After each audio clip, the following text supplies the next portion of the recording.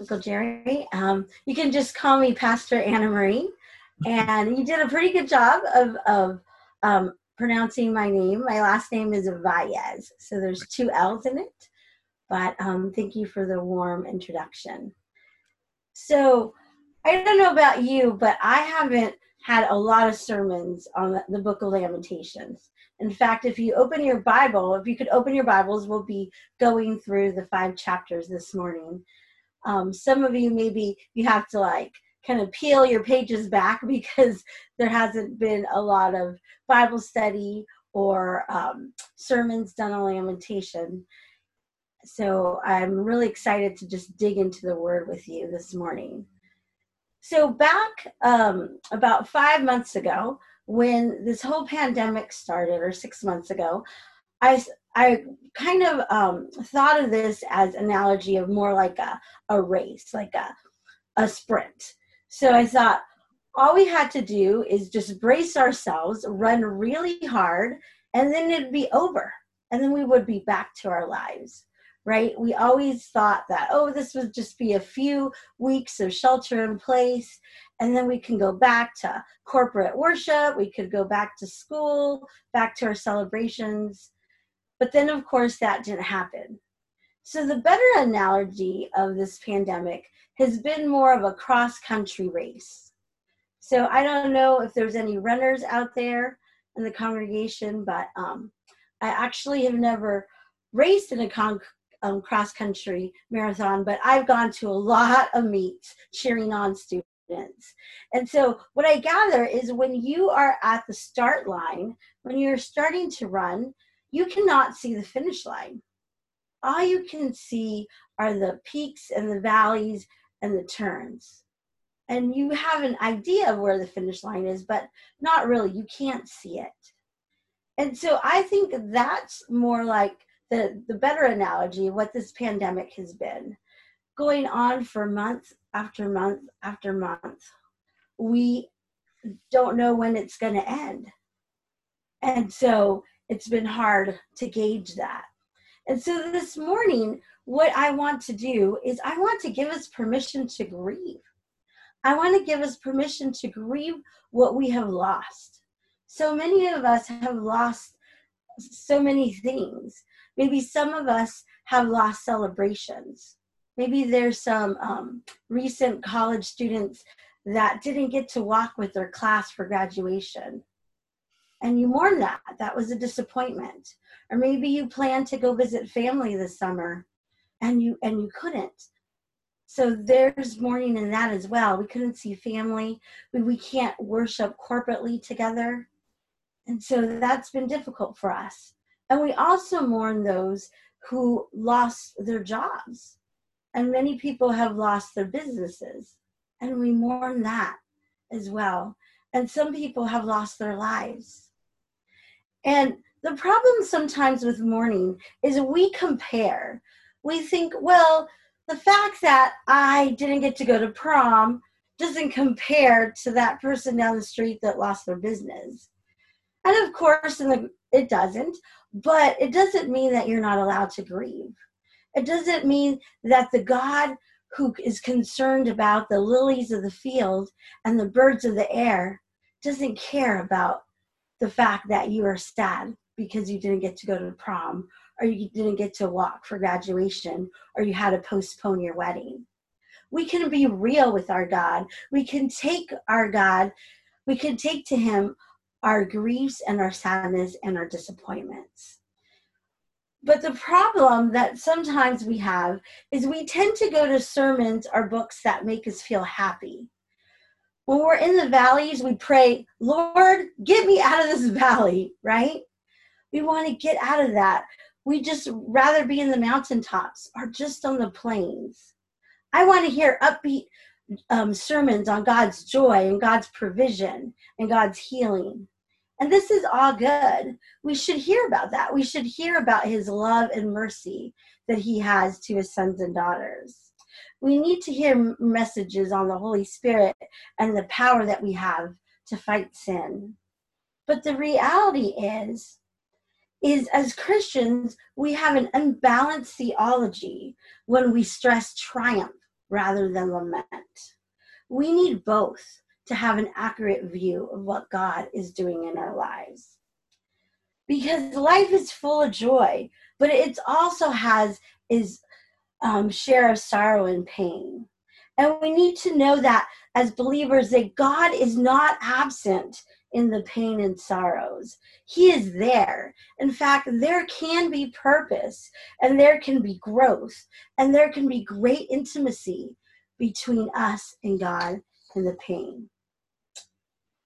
In fact, in Ecclesiastes chapter 3, verse 4, it says, there's a time to weep and a time to laugh, a time to mourn and a time to dance.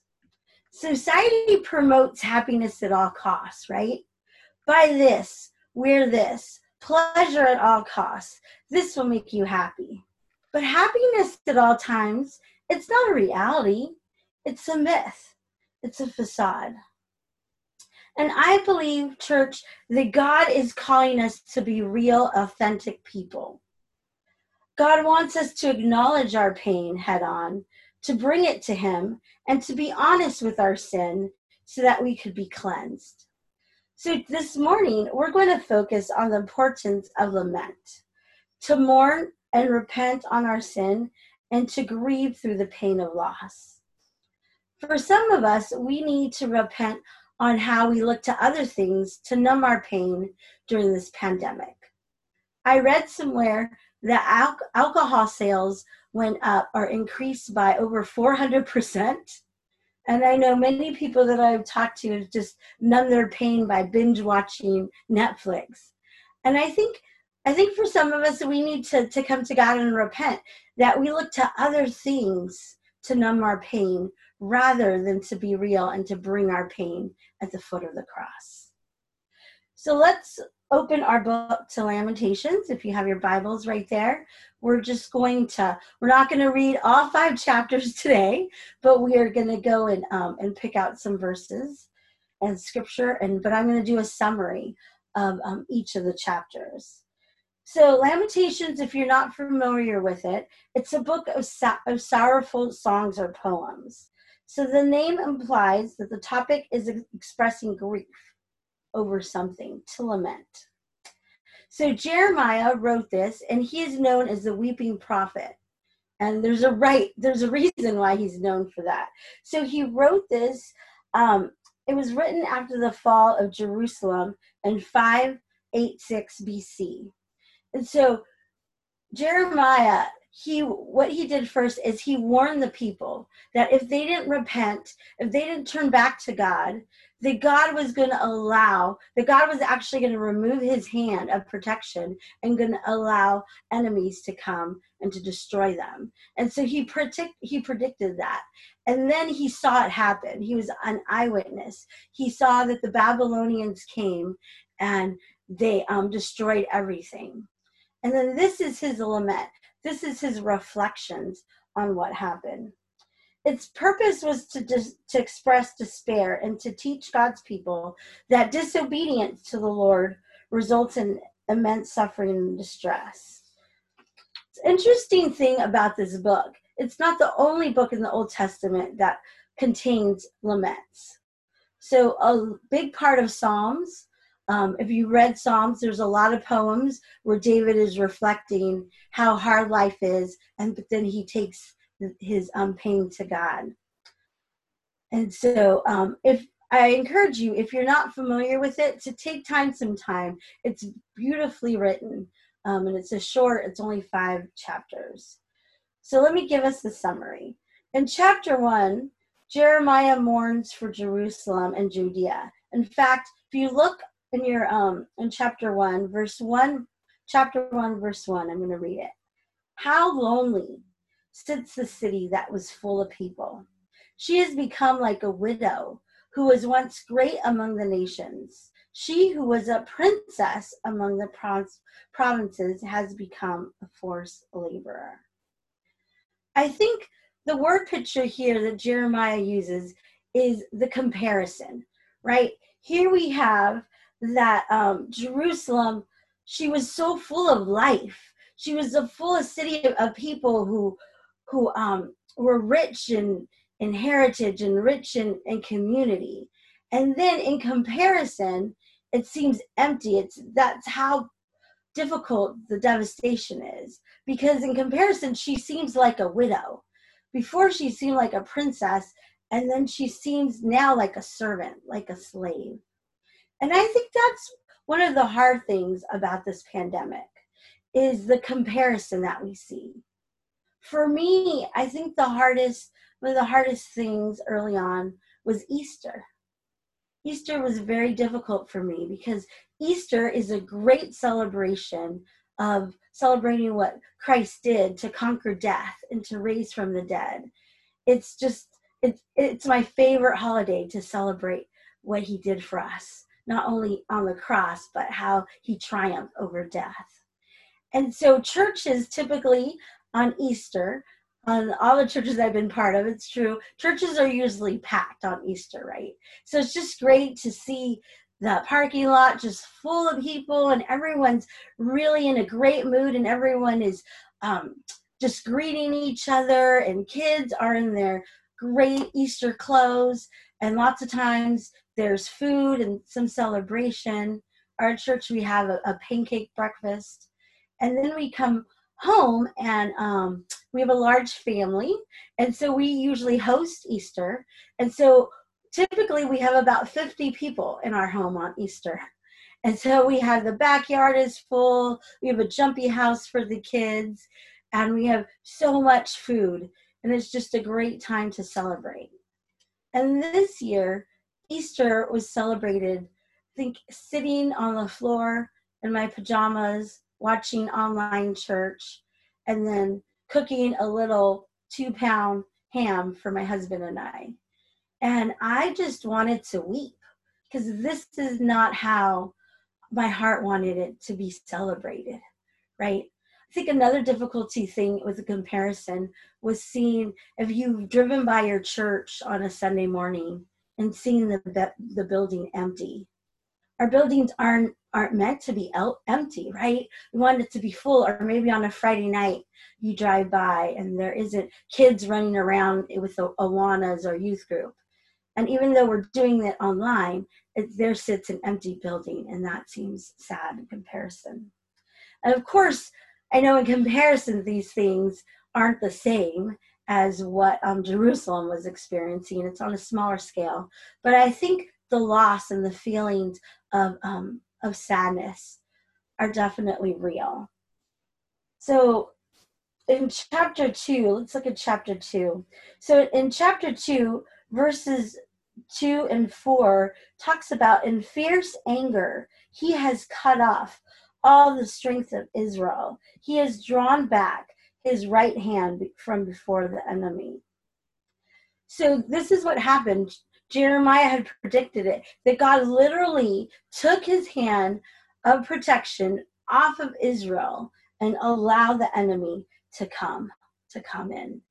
And that's what was happening there. And so here is a picture of Israel's sin. Israel did not repent.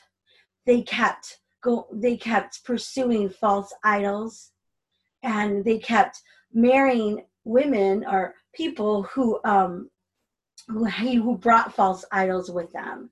And so their hearts were turned away from God. And I think sometimes it's easy for us to look at Israel and kind of think, what were you thinking, right? Like, why couldn't you repented? You could have avoided all this pain.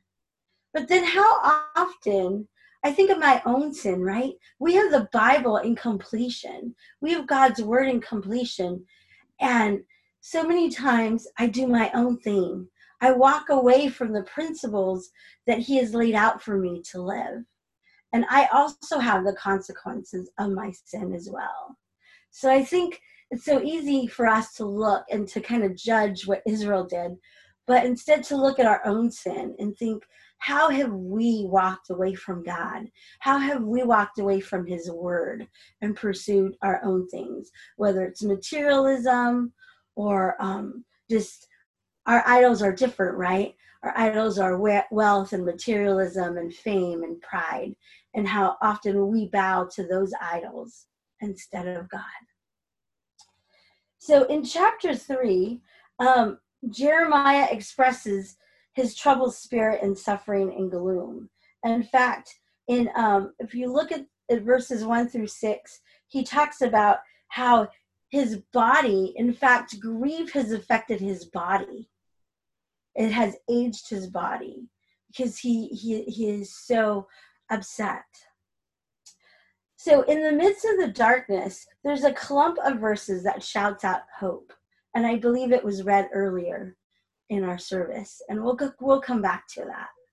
But these verses, they shout out hope. But let's sit a little bit longer in the lament. So let's go to chapter 4. So in chapter 4, we read that God has brought justice and ruled mightily. And so we see in verses 11, we see that how Jeremiah, he depicts each of the treasures that are affected. He talks about the youth, which are any nation's most valuable asset. They lay dead. They're scattered around like broken bits of pottery. Can you imagine that? Can you imagine walking around to see that? That would be horrific. The little children who once had food are starving. They don't have any bread or milk. The wealthy who are accustomed to the finest food and clothing are literally, they're scavenging in the city dumps. Look at that comparison that we see, that picture. The princes of Judah were once had been a picture of health, and now they're skin and bones. They're wasting away because of the famine that's also in the land. And in fact, it's so bad. I think things have to be so bad that the mothers of Judah have resorted to cannibalizing their own offspring. I mean, you know that that's a bad time when they're forced to eat their own offspring. And so he really depicts how devastating this was. And in chapter 5, the thing about chapter 5 is chapter 5 also, it doesn't end in a happy ending, right? I don't know about you, but I love for my books, for my movies to end happily. In fact, if you recommend a book or a movie to me, the first thing that I will ask is does it have a happy ending? Because it doesn't, I don't want to read it, or I don't want to look at the movie. But so here, chapter 5, it still ends in lament.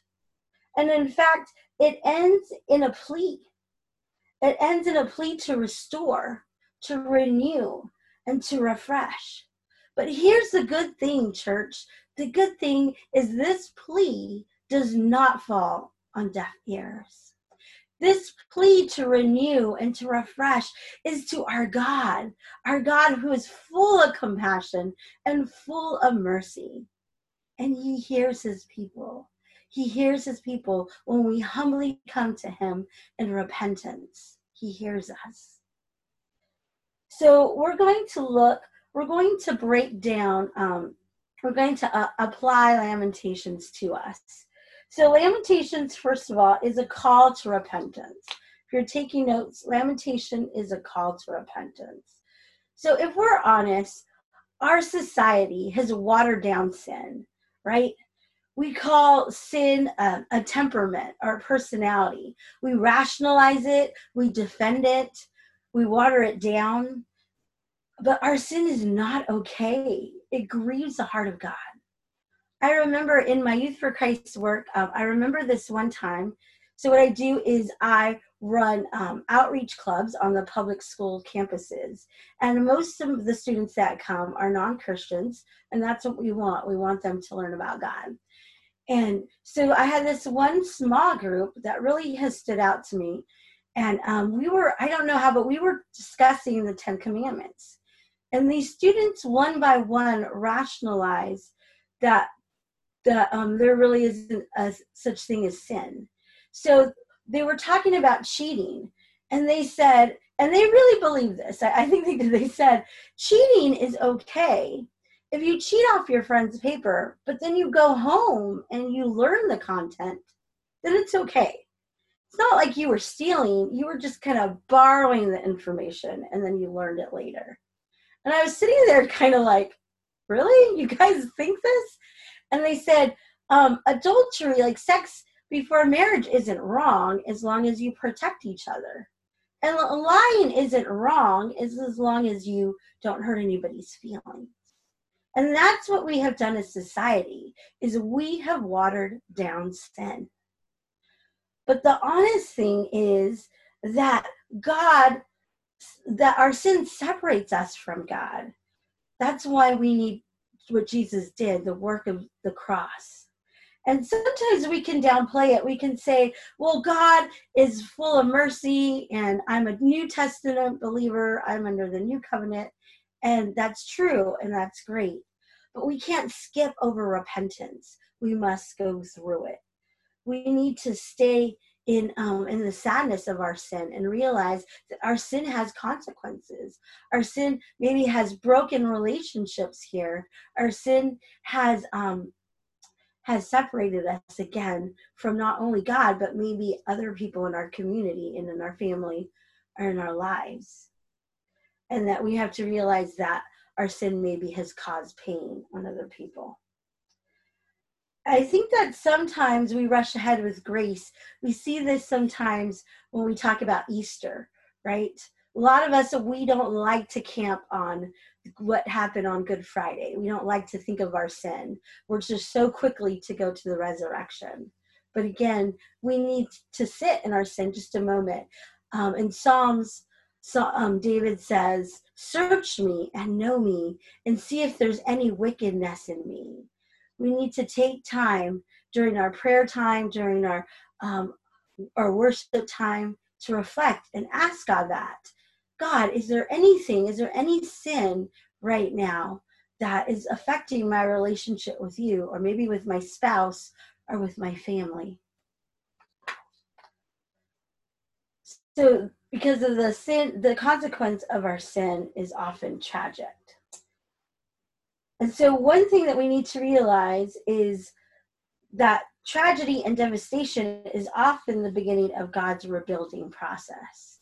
So if you have suffered consequences of your sin, God can redeem it and God can rebuild it. So that's good news. But the Lord will never build upon a foundation that is not good and solid. He can't build blessings on top of sin.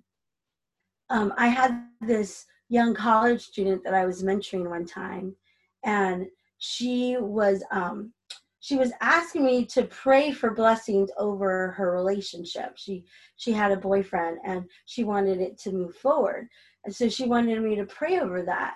But the issue that was happening is there was a couple issues. Her boyfriend wasn't a believer, and they were being intimate before marriage. And so there was some things that had to be adjusted first before you can ask God to bless that relationship, right? You have to get in line with his word. And whatever the Lord cannot repair, he destroys and rebuilds, because God is not about placing a Band-Aid over our sin. Sometimes he needs to wipe it out and start over. So the process of refining can be painful. But God is trying to do the work in us so that he can mold us into the person that he has created and designed us to be. So I want to ask you, church, is there a sin right now that maybe there's a sin that nobody knows? Maybe it's a secret sin, but it's something that is keeping you from moving forward. There's something that's keeping you from moving forward into the calling that God has for you on your life. So I would just ask that you would take a couple of moments and just think about that for a moment. Is there something that I need to repent and I need to ask God's forgiveness for? So secondly, Lamentations is a call to grieving. Some of us, we experience grief because of our own sin, but some of us experience grief because of the consequences of other people's sin, or just because there's sin in this world, right? So many of us, maybe we have had a rough year. Maybe you have lost your job, or maybe you've had someone in your family that have died. So I think it's important. What does it mean? What does it look like for a believer to mourn? What does it look like for a believer to grieve? Because grieving is part of life, but it's hard to know what that looks like. I grew up in a church where everything, every answer, no one wanted to say that they were struggling. Everything was like, God is good all the time. And it's true, God is good all the time. But that doesn't mean that I am not hurting inside.